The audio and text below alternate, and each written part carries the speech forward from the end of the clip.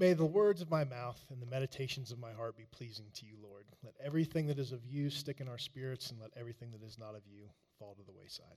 Amen. So I sat down at the beginning of the week to make a list of my spiritual heroes. So I started at Jesus, went down to all kinds of A.W. Tozer and Thomas A. Kempis, I think. But I came up with 53 that popped into my head that these are my spiritual heroes. So I expect you all to write all these down. And I was thinking, I just wanted to do it without thinking too much about it. I came up with this list, and then I decided to ask, how many of these are married people? And so the red ones are the married ones. So out of 53 people of my spiritual heroes, only 10 of them turned out they were married. It's less than 19%. So today we are talking about singleness.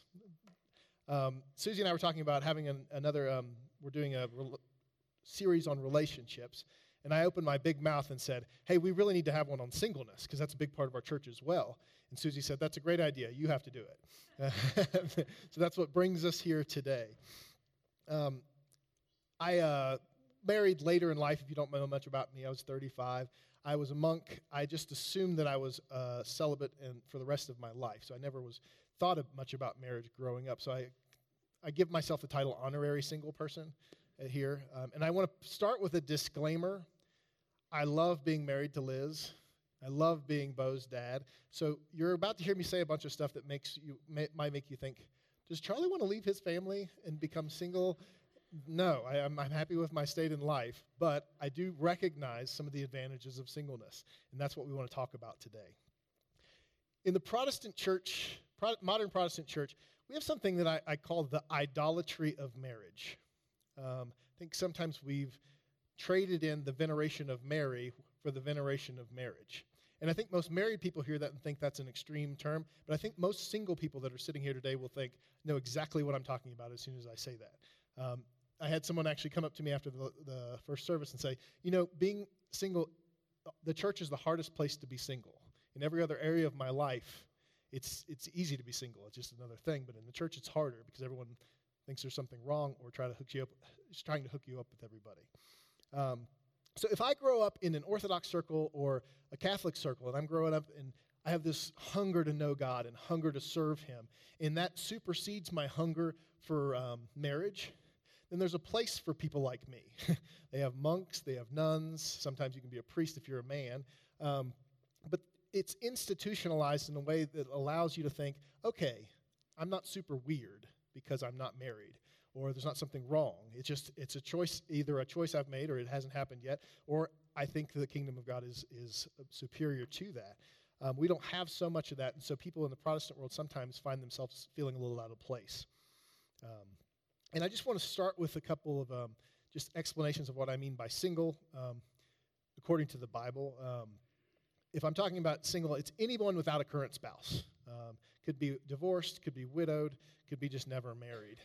And what we're talking about here is the single that we're talking about in the scriptures is the single life that is using our time, our money, our energy to pursue God in a life of purity. Okay? Just going to throw that out there, what we're talking about. So Susie came up with this great idea, this myths and miracles. And so we're going to start with some myths and miracles about singleness and marriage. Myth number one, I would be happier if I were married. I did some research getting ready for this week. There's a myth that happens. We think, let's say your happiness level, maybe I'm a 6 in happiness level, okay? So the myth is this. I am a 6. If I get married, boom, I'll probably be at a 9, and I'll just stay the rest of my life at that 9, right? That's what we think. The actual reality is if you stay single and you're a 6 and you maintain relationships throughout your life, you'll probably stay a 6. That's a single life. Here's the reality of marriage. If you're a 6, okay, here comes the wedding. There goes the wedding. I'm still a 6. That's truth. That's actually true. So the myth is marriage is going to make me happy. You're going to be probably just as happy being married as you are as a single person. And if you buy too much into this myth, then that's probably going to go a little lower because you're going to be so disillusioned and wonder, what the heck do I do now? 2, I would be complete if I were married. Our culture bombards us with this thing is you're not complete as a single person. You need somebody else, for some reason, we think that one fallen human being attached to another fallen human being somehow equals completeness. It's not the way it works. Let's see what our culture says. A couple clips. You guys recognize this one? I love you. You complete me. Jan, you complete me.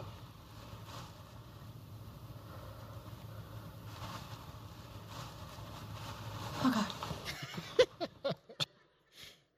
That worked out better for Jerry Maguire than it did for Michael Scott. But the only way any of us are ever going to be complete is if we join in who is completeness himself, right? Completeness happens in Jesus Christ alone. I could marry 18 people and still be probably less complete than I am now, right? Because it just takes away. It doesn't work that way. My only completeness happens when I enter into completeness himself. 3, people couldn't, can't control their sexual appetites. Our culture makes it sound like any urge has to be fulfilled and we'll die if we don't fulfill those urges. John Stott, he's actually one of my guys on my heroes list. He's probably one of the best preachers in the past 100 years, theologian guy. The quote that he says is, "We Christians must insist that self-control is possible. We have to learn to control our temper, our tongue, our greed, our jealousy, our pride. Why should it be thought impossible to control our libido? To say that we cannot is to deny our dignity as human beings and to descend to the level of animals, which are created of uncontrolled instinct." We're all smart enough to know what that means. 4, marriage is forever. And this is the big wah-wah for all the romantics in the room, but it's not if it's the eternal romance is what this is talking about. Jesus, when they asked him about these kind of things, he says in Matthew 22:30 and in 2 other Gospels as well, "At the resurrection, people will neither marry nor be given in marriage. They will be like the angels in heaven." And this is good news. It sounds like bad news, but it's actually good news. When I see Liz on the other side, I think I'll recognize probably that we were married and have a good feeling about that, but we'll be so caught up in a totally different romance, so focused on being one in Jesus Christ, that that'll be like a side thing. But I will never refer to Liz as my anything in the afterlife, and she'll never refer to me as my husband or anything like that. And I know that's sad to some people, but I think it's a good thing because there's a greater romance going on. We're involved in something so much bigger than we ever realize. Okay, so if you're longing for marriage because you'll be with someone for eternity, it's not quite like that. So it might be 40, 50 years. Even if it's 83 years like the people we saw last week, that's just a blip in eternity. So that's another myth. Let's go to the miracles. If you're a single person today, these may not sound like miracles, but if you're married, especially married with kids, all of these are miracles. Number 1, time and control over it. That's a wonderful thing you have as a single person that most married people, particularly married with children, have. And again, I understand as well that if you are a single parent in the room, especially these time things don't exactly apply as the same way as someone without kids. But having time and being able to control it is just a wonderful, wonderful thing. So if you're single in the room and that's your situation, appreciate that. 2, an undivided heart. Paul talks about this, and we'll get to this later on. But let's say God is here, and I am here. If I'm single, then I'm allowed to give all of my attention with this big, fat strip of everything that I have, and my affections and my attention to God. I can do that, and I'm not letting anyone down. Here, when I have a wife here and I have a couple kids over here, then I only have so much bandwidth, right?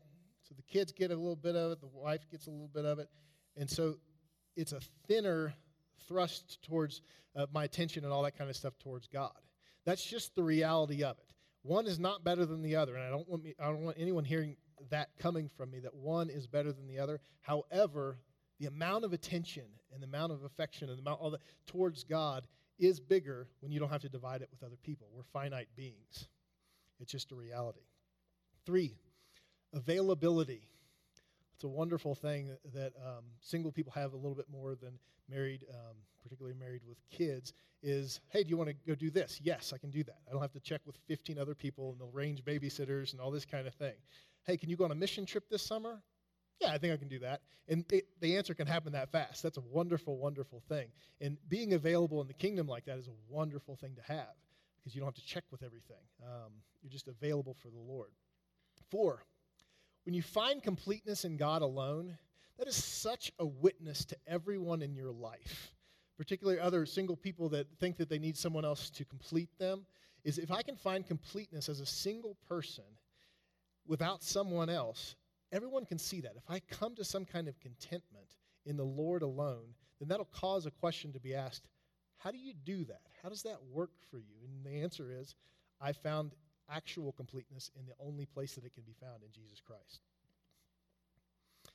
Okay, there's our myths and miracles. So let's go to the scriptures. I want to talk about Jesus and Paul address this very distinctly. And so I'm going to start with Matthew 19. Jesus has just described something about how divorce works, and he added some things to it that they'd never heard before, and it was a different way that they thought about it. And so when they heard this, the disciples said, if the relationship of a man with his wife is like this, it's better not to marry. So his response to this was, not all men can accept this statement, but only those to whom it has been given, not all people. For there are eunuchs who are born that way from their mother's womb, and there are also eunuchs who are made eunuchs by men, and there are also eunuchs who make themselves eunuchs for the sake of the kingdom of heaven. He who is able to accept this, let him accept it. Jesus using the term eunuch is a really, really bold decision on his part. Eunuchs were there; they were about as pitied as any class of people in Jesus' culture. In the Jewish culture, in Jesus' day, being a eunuch means you're not going to get married, which is very important in that culture. It means you're not going to have any kids, which is very important in that culture. It also means you can't serve as a priest. So those are 3 things you can't do, and those are three of the biggest things in the Jewish culture at his time that you couldn't do. And Jesus, when he uses that word, he's one of these. So Jesus choosing to be a single man, to live his entire life single, but finding his completion in God was a huge counterculture thing to do. When he did that, he elevated the single life more than it ever had been before. So he's saying there's 3 types of people who are eunuchs. There are people who are actually born without that great, great desire to be married, and that aren't burning with that desire for sexual intimacy, okay? They're out there. It's okay. He's saying that you can be born without that need. Okay, then there's the second group is, we're not going to really talk about them because that really doesn't happen much in our days. It's people who are castrated to watch a harem in somebody's court. So 3, there are people who choose on purpose to remain single because they feel they are more useful to the kingdom because of it, and they can become more intimate with Jesus because of it. There are actual people who do this. So 1 and 3 are both people who've decided on that. So don't try to set those people up. We in the church are like notorious for, you're single, I know another single person, therefore you should get married. Let's not do that to people if they don't want that, if they've chosen that. Not that it's the heart's usually good, but that's not always the best way of going about doing things. So Jesus says, those who are able to accept this, let them accept it. So this is, somebody came up to me after the last service and was like, I've never heard anyone preach on Matthew 19 before, so I'm going to say something that might make a bunch of people mad, but it's Jesus saying it, it's not me saying it. So those who are able to accept this, can't let them accept it. If you are single in this room today, can you answer this question for me? You don't have to say it out loud. Do you believe that you could give up marriage for the sake of the kingdom of God? Think about it. It's a big decision. But if you can say yes to that question, then Jesus says you should say yes to that question. Do we see that? I know that's a big thing. And I know there's a bunch of people out there who want their kids, that want biological grandkids that are pushing that. Or you may have parents that want biological grandkids. But Jesus is saying, those are Jesus' words, if you can accept that, then you should. Because you will know me in a different way. You will be valuable to the kingdom in a different way than you would be if you were married. All right, Paul fleshes this out a little bit more for us. And this is in 1 Corinthians 7. If you got the notes for this, yours will be in the NIV. I'm going to say it from the Message translation because it just comes at us in a different way, I think. And it's more fun to read. So it starts in verse 7. Paul talking about this. I'm going to cut out in chapter 7 the parts that it's talking about married life because we're specifically talking about single and we have a certain amount of time. So starting in verse 7. Sometimes I wish everyone were single like me, a simpler life in many ways. But celibacy is not for everyone any more than marriage is for everyone. God gives the gifts of the single life to some, the gift of married life to others. I do, though, tell the unmarried and the widows that singleness might well be the best thing for them, as it has been for me. But if they can't manage their desires and emotions, they should by all means go ahead and get married. The difficulties of marriage are preferable by far to a sexually tortured life as a single. And he goes on in 32 to 35. I want you to live as free of complications as possible. Me too. When you're unmarried, you're free to concentrate on simply pleasing the master. Marriage involves you in all the nuts and bolts of domestic life and wanting to please your spouse, leading to so many more demands on your attention. That's right here. That's the chart right there that Paul's talking about. And this is a great, if you ever wonder where priestly celibacy comes from, it comes from this next line here. The time and energy that married people spend on caring for and nurturing each other, the unmarried can spend in becoming whole and holy instruments of God. That makes sense, right? If you're married and with a family, then a lot of your focus is towards your own family. And it should be. That's the way it works. But if you're unmarried and you've decided that, then you can spend your affections and your energy and your time and your money on the kingdom of God. And you're useful in that way. Back to Paul. I'm trying to be helpful and make it as easy as possible for you, not make things harder. And this last one I love, and this is our prayer for everyone in this room. It's my prayer for myself. All I want is for you to be able to develop a way of life in which you can spend plenty of time together with the Master without a lot of distractions. Man, that's a desire of my heart. I want to be able to spend as much time with the Lord as I can without distractions and still be a good father and still be a good husband and still be a good minister, right? That's what we all want. And Paul's saying, here's the thing. This is going to be easier for you if you are a single person. And he wraps it all up at the end in a really wonderful way. And he's saying in verse 38, he says, marriage is spiritually and morally right. It is right to be married and not inferior to singleness in any way. There is no value of one being higher than the other. Although, as I indicated earlier, because of the times we live in, I do have pastoral reasons for encouraging singleness. So I think it's important for us to see this because I think in our hearts sometimes, without knowing it, we think that marriage is above singleness for some reason. Paul's saying, no, I need to keep saying this to you so you don't think that I'm saying that singleness is above marriage, right? It seems like marriage is the concession when Paul's doing it, so he keeps on saying, no, you're both good. But we need to stop thinking of singleness as something less than in any way because honestly, it works better for the gospel. And it works better for the kingdom of God in some ways. Marriage works better in some ways as well. We got that? They're equal, but singleness is not less than.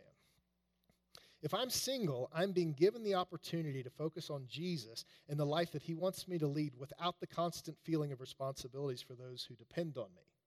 Again, if you're a single parent, it doesn't apply completely the same way. But if I'm single, I can take the time to build my relationship with God as diligently as I will ever do if I end up getting married. So if I'm single now, let's say there's two scenarios here. If I'm single now, if I take full advantage of the time and the energy and the effort, the money I have to further myself in the kingdom, to go more and more deep in the Lord, and to do missions, things like that, to serve, then I'm becoming this person that's going to be better in marriage anyway. And if I'm never married, either by decision or just by the way the cookie crumbles, I don't get married, then I will never regret any second or any energy that I ever put into knowing him better and serving him. So when I step over on the other side after death, if I never was married, I'm going to be thankful for every bit of that time that I used wisely as a single person. There's a great temptation when we're single, and this is a great temptation for all of us, but I'm speaking about singleness today. There's a great temptation when we're single to waste the life that we're leading while we're waiting on a different one. Does that make sense? You know, have we been there? I think we've all been there. We're all there in certain areas of our life. But it's like we're living in a bus stop, waiting for a bus that may or may not come. But I don't want to leave the bus stop. You know, I just want to sit here and wait and watch for that bus while life is passing me by. And that can happen with us sometimes. And sometimes I have conversations with single people who really, really want to be married, and it becomes such a focus that they can't take their eyes off of it long enough to live life. We want to step out of the bus and pursue the Lord and let what happens happens. Okay, I'm going to say a statement. I'm going to say it over and over again using different states, and I just want us to repeat it back within our heads. God is using my singleness to bring me closer to him. God is using my marriage to bring me closer to him. God is using my parenthood to bring me closer to him. God is using my widowhood to bring me closer to him. God is using my divorce to bring me closer to him. Do you know how I know this is true?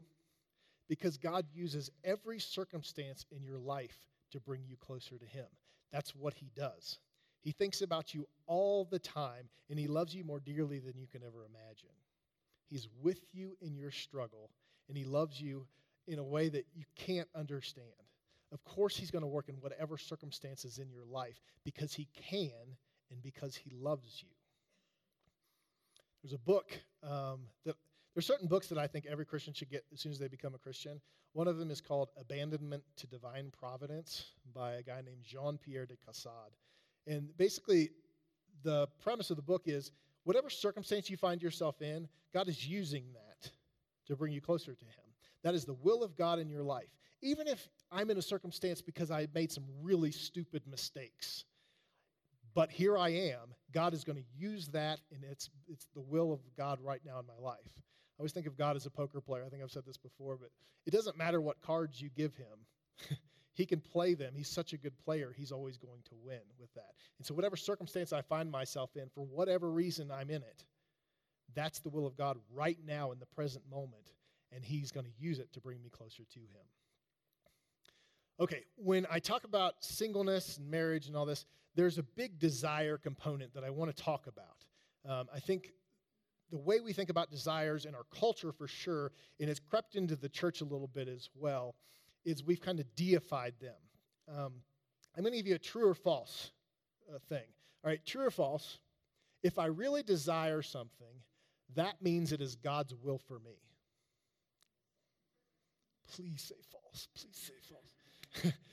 But our culture will tell you, I mean, how familiar does this sound to you? I have a desire for something. I really want that thing. Not only should you have it, but you deserve it. Is that the culture, the thing we hear? Where did that come from? Why do I deserve something?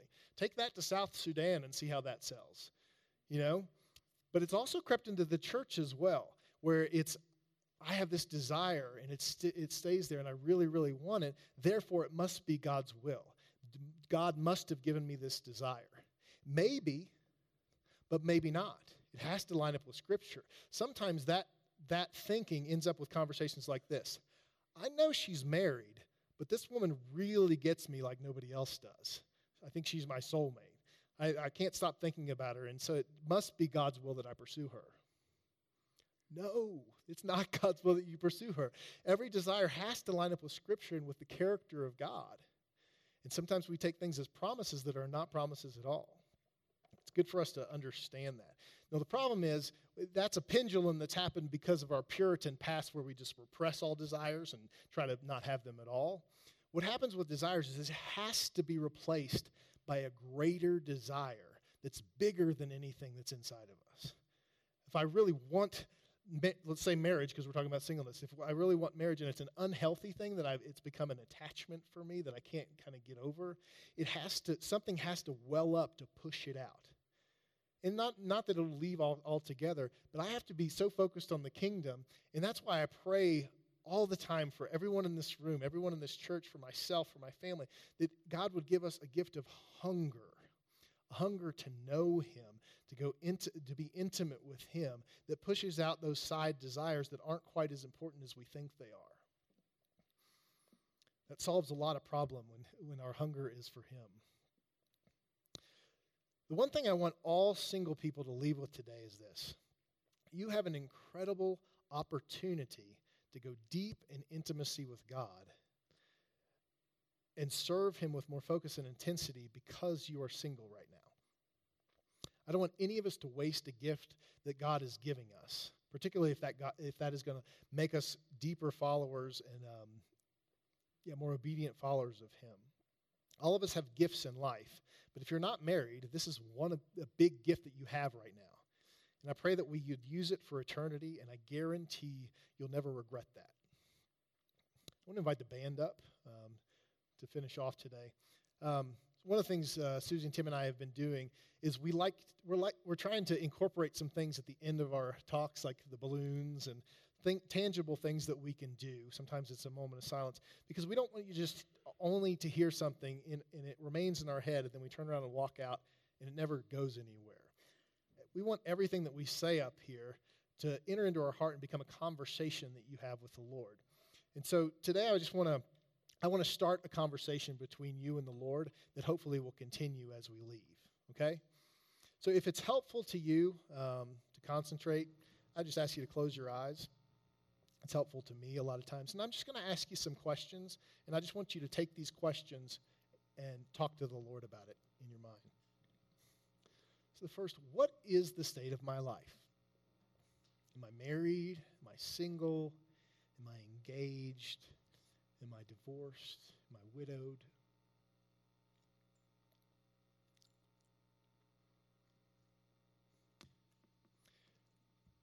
And regardless of how you think of it right now, maybe you're discontent with your state in life, but I want us to thank the Lord for this state because it is a gift from him. Lord, thank you for this state in my life.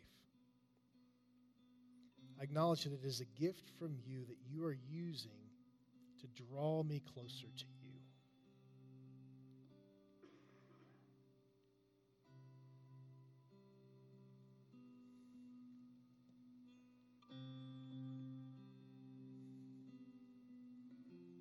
Lord, I ask you to help me see how you are using my status to draw me to you.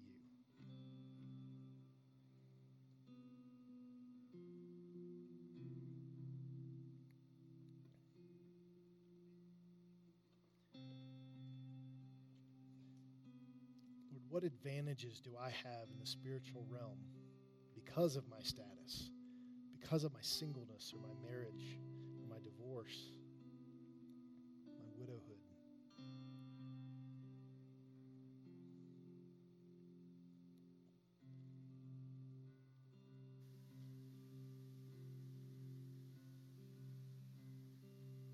Lord, I know that there's some that I see and there's some that I don't, and I ask that you would reveal those to me.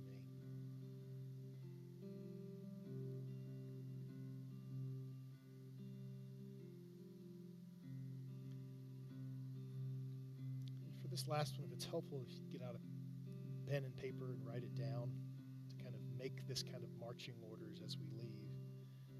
What are the ways that I can make the most of these advantages?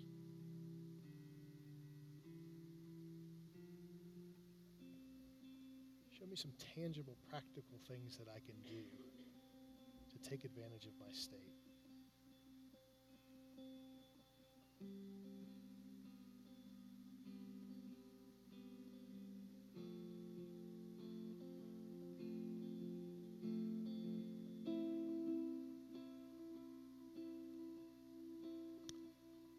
Help me, Lord.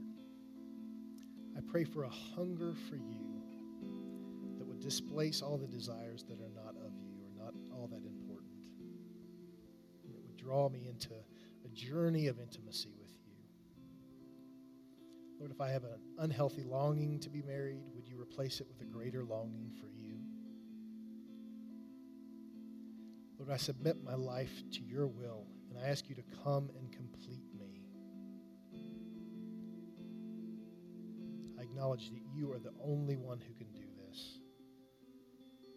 Lord, I thank you for the time, the availability, the single focus that is available to me in this season of my life if I'm single.